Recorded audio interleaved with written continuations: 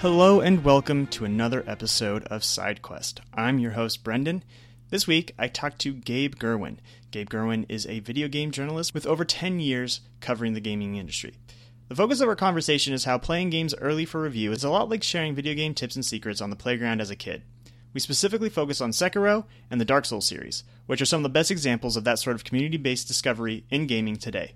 Before we get to the interview, I just want to say thanks to our supporters. If it wasn't for you guys, we wouldn't be able to make all these shows on the PNB network. If you're not a supporter, head over to patreon.com/PNB. All Patreon subscribers get full access to the premium SideQuest interviews. This week's full episode includes some lengthy discussion on our favorite surprises in Sekiro, as well as our thoughts on the contentious topic of an easy mode in From Software's games. It was a super fun conversation, so definitely subscribe to hear it in full, and all of the full premium episodes now and in the future. Alright, without further ado, here's SideQuest All Around the Water Cooler with Gabe Gurwin.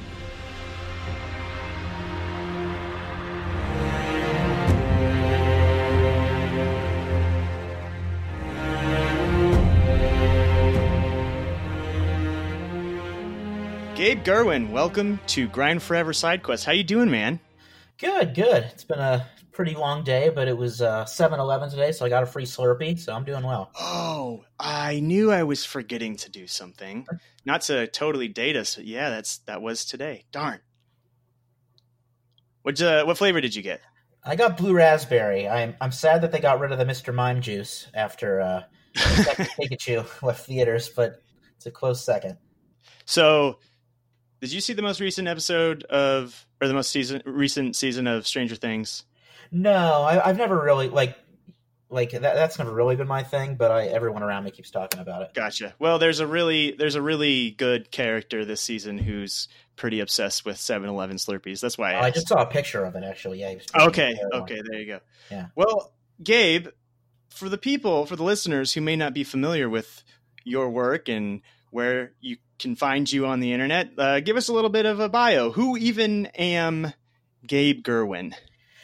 Yeah, so I've been a game journalist, critic, writer, whatever you want to call it, for almost 9 years at this point. So I started off doing written video reviews and guides and stuff at Classic Game Room, which is now sort of a shell of what it once was. It's really small. But from there, I did some work for some local places in college, and then eventually branched into freelance writing.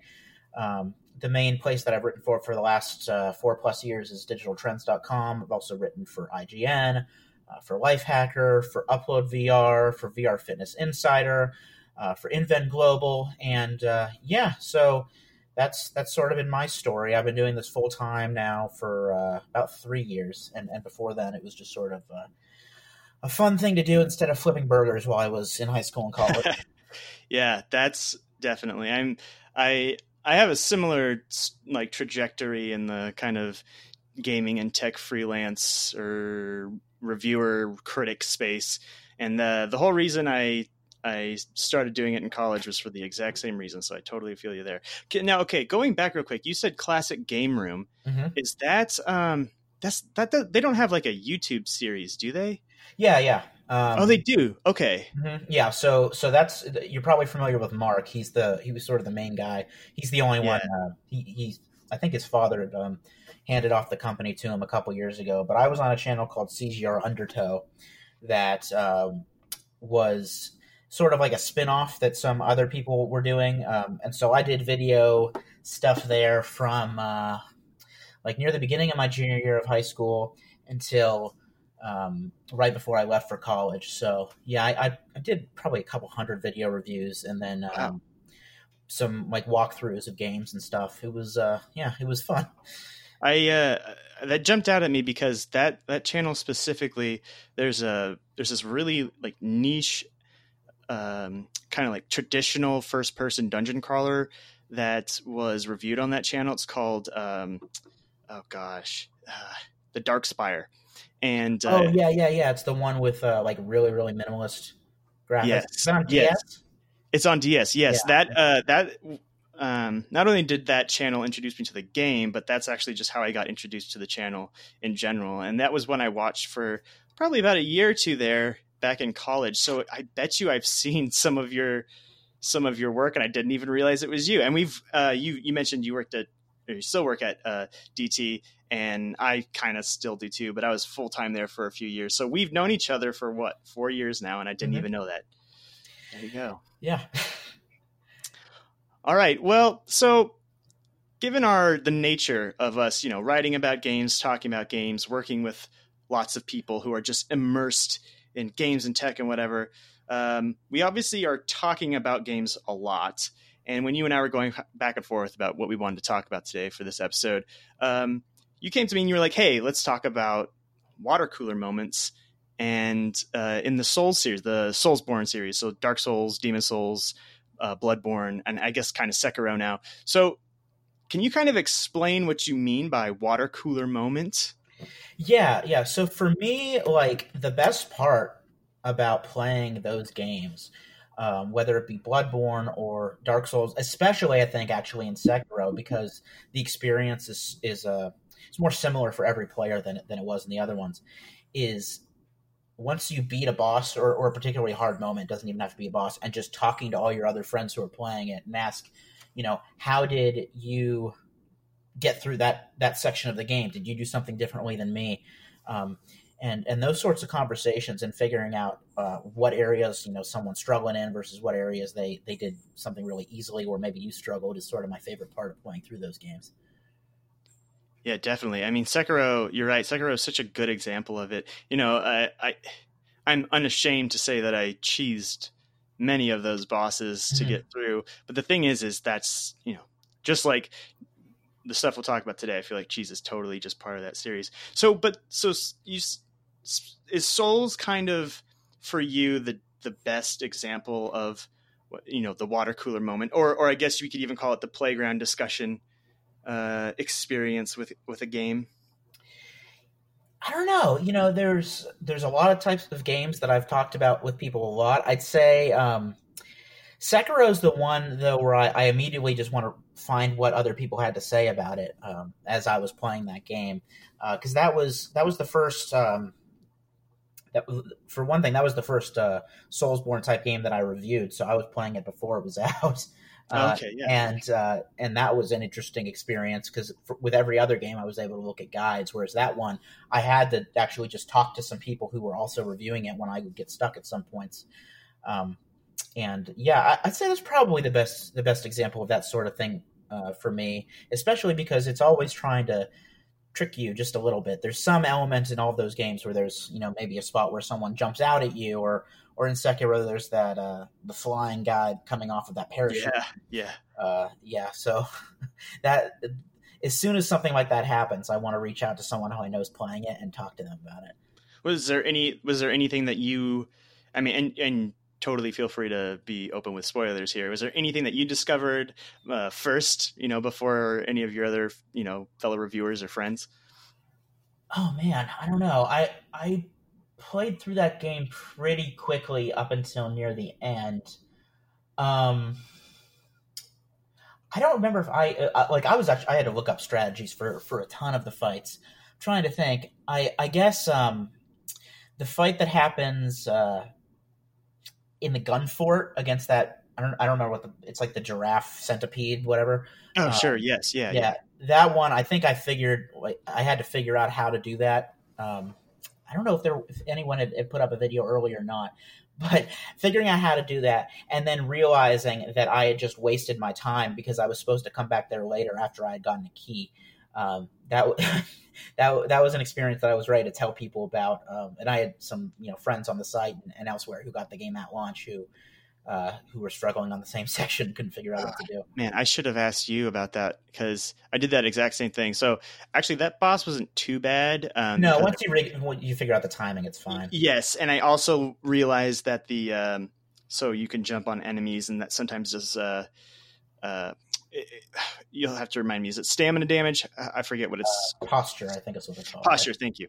I found that if you jump on him at the right time, he does a lot of posture damage. So he wasn't too bad, but I did the same thing with the key. I was just like, I wasn't supposed to go here yet. I'm gotta trudge all the way back. Well, I guess it's not that bad. You just teleport, but still, it felt like a bit of an anticlimactic result.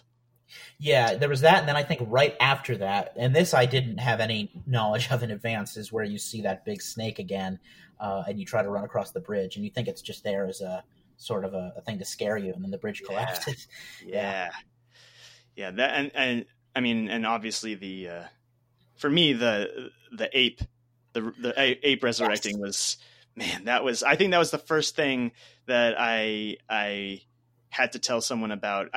My younger brother is a really big Souls fan as well, and so he and I were spending a lot of time texting, and that was, I'm pretty sure, the only thing I sent to him was, dude, something really fucking gross just happened, and it also made me really mad. Like I was so angry because the original fight took me forever, and then I felt like, hell yeah, I totally did it, and then he gets back up, and I was like, God damn it. Yeah, that fight took me, I think, about 4 hours from start to finish. I think I had Oof. to do it in a couple sittings. Yeah, that one was tough. Yeah, And I'd used up every flask or whatever, gourd seed or whatever they're called, to get to the the end of that first phase, and then you get hit with that. yeah. It's rough. Was there any other secrets or examples from Sekiro, or even from other Souls games? Um, yeah, I mean, I don't know how much of a secret it is. There were a couple things that I discovered just in terms of researching to try to make the boss easier. But there's that drunkard right before Right, the butterfly fight. Jizu, And I think. yeah, yeah. And that one, you really have to cheese that fight to make it manageable. I like what I had to do was like just kite all of the minions around him away and kill them. It took me like 15 minutes to kill all of them, and then just like gradually um, kite him around so that I could get in a hit every now and then, get him down to his second bar, and then you have to sprint back, quickly talk to that guy that's standing there, and have him fight with you to finish him off. Yeah, that's I don't think how they intended it, but like when the games punish you that much for doing any small thing, I don't care at all about cheesing. Dude, yeah, it's funny that fight. I saw a lot of people when I first started playing it saying like, "Oh, there's this one fight, and that's the fight when you have to know how to play this game, or it will punish you." And I thought that was the fight that they were talking about. Mm-hmm. I think for most people, what they were actually referring to was the Genichiro Oh, fight Jesus Christ! further on. Yeah, that one. Yeah, and yeah, that one was tough, but I figured out a cheese for the first phase of that fight that made it. I mean, I didn't beat it. I probably spent a couple hours on him, but it didn't make it as infuriating as I saw it was for some people. But man, that drunkard fight was a very early test of my patience for that game. But I managed to get through. It sounds like you managed to get through as well. And so you reviewed the game, Yeah. and you said it was the first one. And you hadn't reviewed other Dark Souls games in the past, but were you at all involved? Because I remember when the first Dark Souls and Demon Souls too, when those games first hit, there was a whole online community and message boards and wikis and stuff. Were you part of any of that? No, the actual interesting thing is, despite like buying the collector's edition of this of Sekiro and all that stuff, is I did not like Dark Souls when I first played it. Now part of that might have been the environment I was in. I had a friend who was really really into those games, and he had me try out. I think it was the PC version of Dark Souls 1, just in his like dorm room, and I was like, the character creator is fun. I made a monster. But then when I tried to actually play the game, I felt that it was really sort of sluggish and slow. And Mm-hmm. so the setting wasn't doing anything for me. So, it wasn't until, Bloodborne came out. I had a PS4, and I was looking for, I guess I'm more likely to play exclusive games for a console to try to justify purchasing the machine. So Sure, right. and I saw it was getting great reviews, and I really liked the Gothic setting. So Yeah. played that game. For the first 2 or so hours, I hated it. I hated it so much. I was, getting ambushed by all these enemies. I couldn't get the timing of the combat down. I was having a hard time managing stamina. And then after a few hours, I don't even remember the exact point, but something clicked. I realized that basically, if you play through these sections enough, it is like a dance. You're memorizing like every single move that you have to make to get from point A to point B. And from then on, it was really it was really sort of a love hate, mostly love. Yeah, so I played Bloodborne. I did not get Dark Souls 3 when it came out. I don't remember why. I might have just been short on cash. I got it a few months later. Played through that as well, finished that. And then Sekiro. And since like I played a bunch of the other sort of Souls like type of games like Salt and Sanctuary. I have mixed feelings on that one. Neo, of course. I actually really, really like the Surge, the first one. Oh yeah, no, it's that's a decent game, absolutely. Yeah, and like the second one seems to like it's going to be addressing a lot of the problems that people had with the first. But yeah, like that whole sort of flow of fight your way through an area, make your way to a bonfire or whatever, or open up a shortcut to get back to an old bonfire. That's really been my thing ever since. And now I was all over like the Sekiro subreddit when the game was coming out to see people doing stuff. But no, back when the series was first, like I didn't have PS3, so I couldn't play Demon Souls and Dark Souls 1. I didn't. It wasn't on my radar at all. I was playing Skyrim. I was playing Portal and stuff like that. I was playing a lot of Call of Duty still at that point. So yeah, but I have gone back. Like I played the remastered one. I did an article on that actually, and I was wrong. Dark Souls 1 still very good. Okay, yeah, I was going to ask, but how did it change? Yeah, I guess I was just more prepared for the pacing and the structure of the game, and that banging your head against a wall was kind of the point. So when there were sections where I was really struggling against a boss, it didn't really feel like it was insurmountable. I mean, the great thing about all of those games, except for Sekiro, is that if you're really struggling against a boss, you can bring someone in to help, which I did for bosses in Dark Souls Remastered. But yeah, besides that, I don't know exactly what clicked. I just I guess I was ready for a different type of game. I had been playing a lot more flashy sort of action games back then, and it was different, obviously, but that feeling of really having to fight tooth and nail to get through a boss or whatever, it feels good. It's very rewarding. That was when I first played Demon Souls. As exactly that. I think that was what attracted me to that series. I was also a big Monster Hunter fan, so there was some similarities there. But yeah, that it's such a rewarding series. Absolutely. Have you played Hollow Knight? I forget. Did you mention that as one of the ones? I didn't mention it. I have played it, not the whole thing. I don't know. Something about that game I couldn't get into. Gotcha. Okay. Yeah, I guess it's just. I don't know exactly. I guess like Metroidvanias. I like it when they are at least sort of clear with providing you, the map and the information you need. Right. And with that one, it sort of deliberately sort of obscures some of that or whatever. And I totally understand why people like that game, but it just wasn't really for me, I guess. Sure. Okay. Yeah. That's totally fair. And actually, I've heard a lot of those same criticisms elsewhere.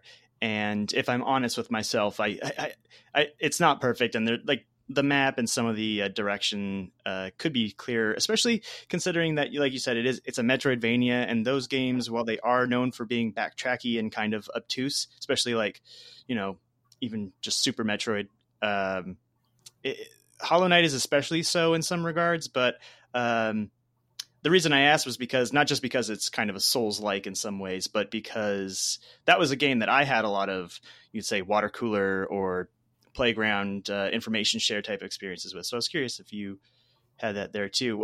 So how about like, outside of Souls games, like for me back in grade school, it was all about Pokemon, Zelda, and Final Fantasy. Was like we were all sharing stuff back and forth about those games. Is there anything else like that, like whether it's from your childhood or even recently, that you had that with?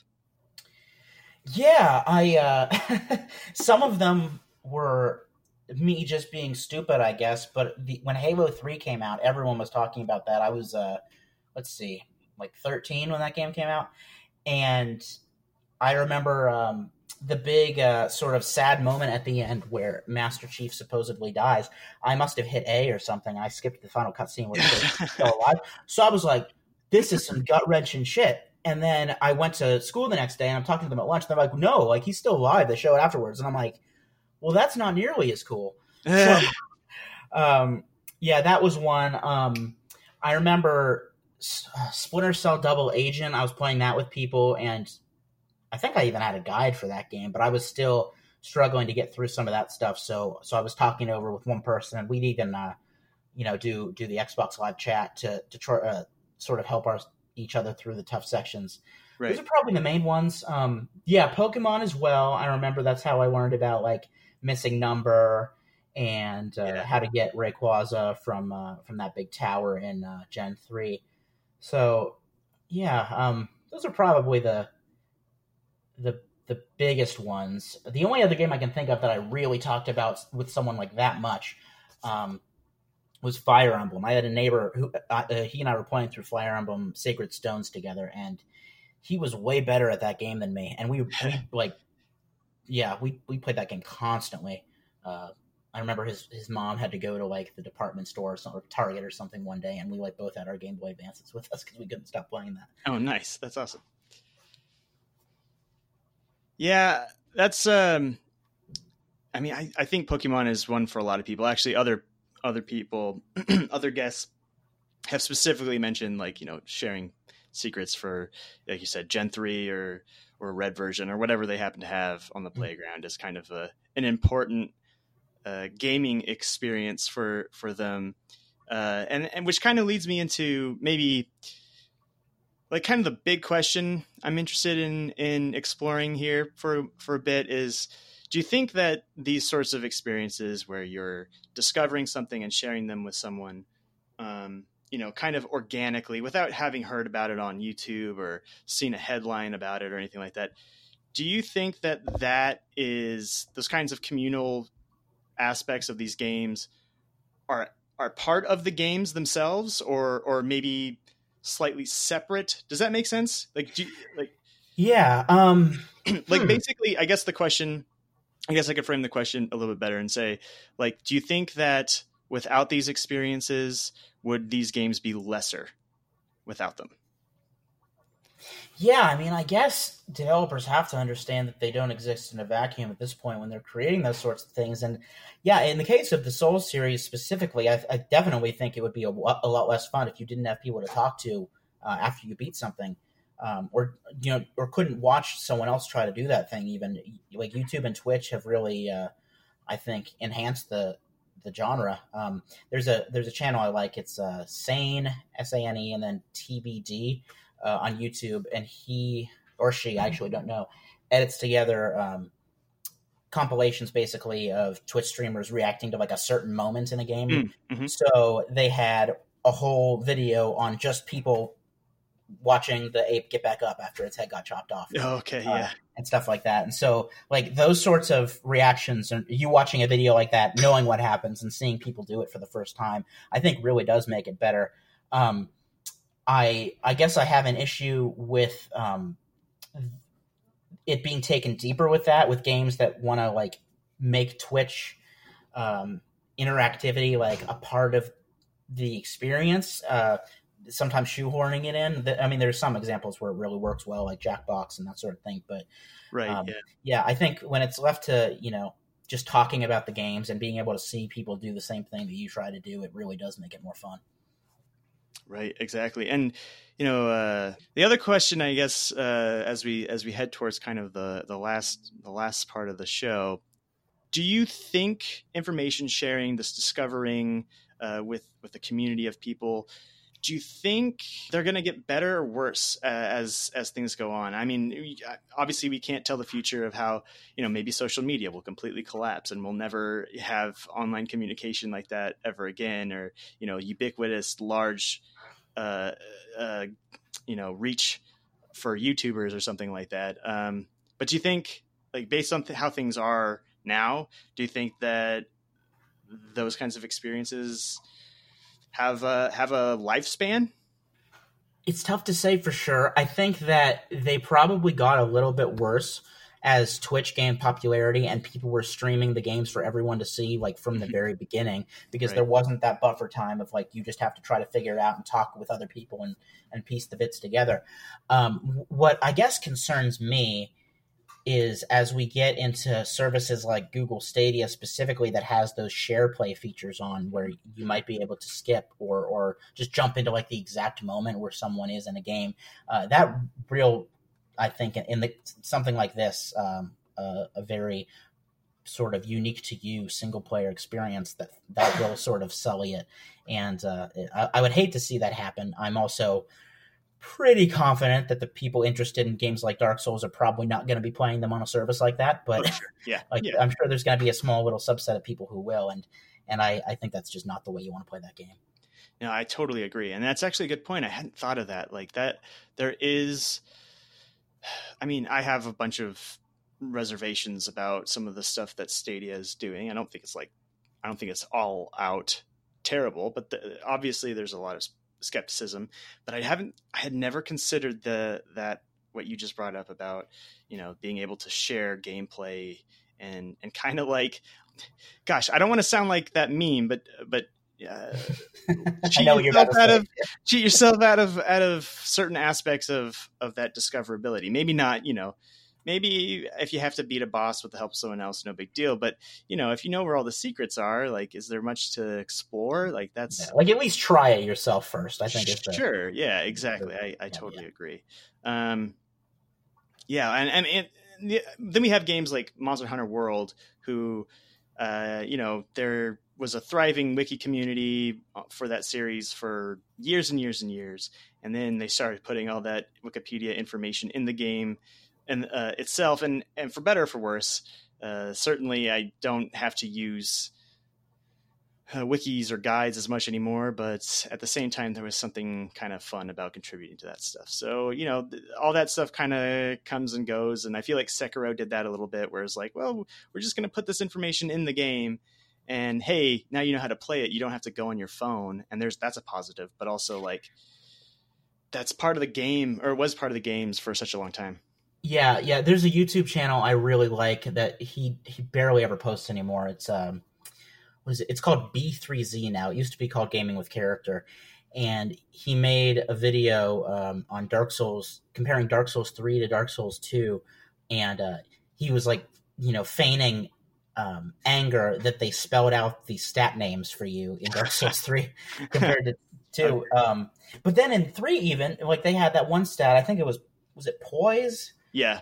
That like no one knew what it did, and they just wouldn't tell you, and that's fucking stupid. And like if you're asking people to feed like their points into something and they don't know what it does, like I kind of draw the line there. And I feel like, maybe correct me if I'm wrong here, but I feel like the messaging around it changed from the developer. Like they were saying it did one thing, and then it ended up not doing that at all. And it may have been even changed in a patch because they're like, oh, actually the thing we said it did, it didn't do that.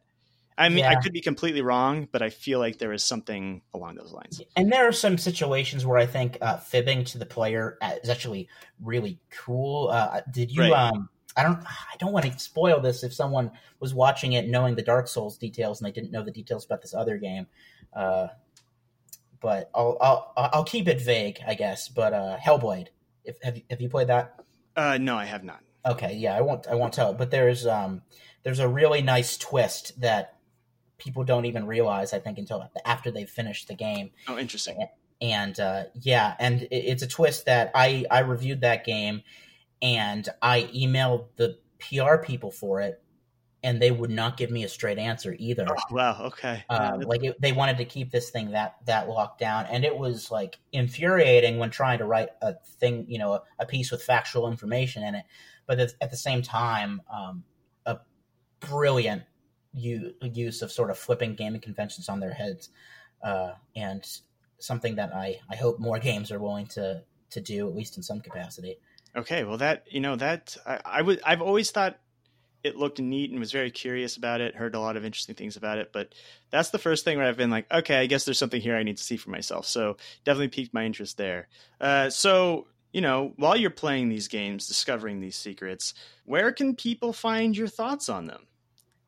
Yeah, so my Twitter account, as long as it's not under embargo when I'm talking Right. about the stuff, at Gaming Angel Gabe, you can find my thoughts there. In terms of just general gaming, writing, most of that is on Digital Trends. I also do VR stuff, so you can find that on Upload VR and VR Fitness Insider.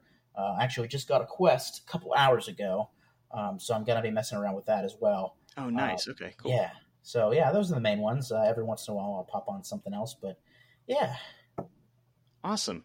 Well, Gabe, this was a great conversation. I'm really glad we got to meet up and chat. We'll have to do it again sometime. Thanks for coming on, man. Thank you. Thanks again to Gabe Gurwin for coming on the show this week. If you'd like to hear the full interview with me and Gabe, head over to patreon.com/PNB. And if you'd be so kind as to rate and review us on your favorite podcast app, that would mean a lot and really help the show out. All right, I hope you enjoyed the episode. Taking us out this week is the final boss theme from Dark Souls 3. I feel like it's an appropriate end to today's discussion. We will see you guys back here in just a few weeks. Bye for now.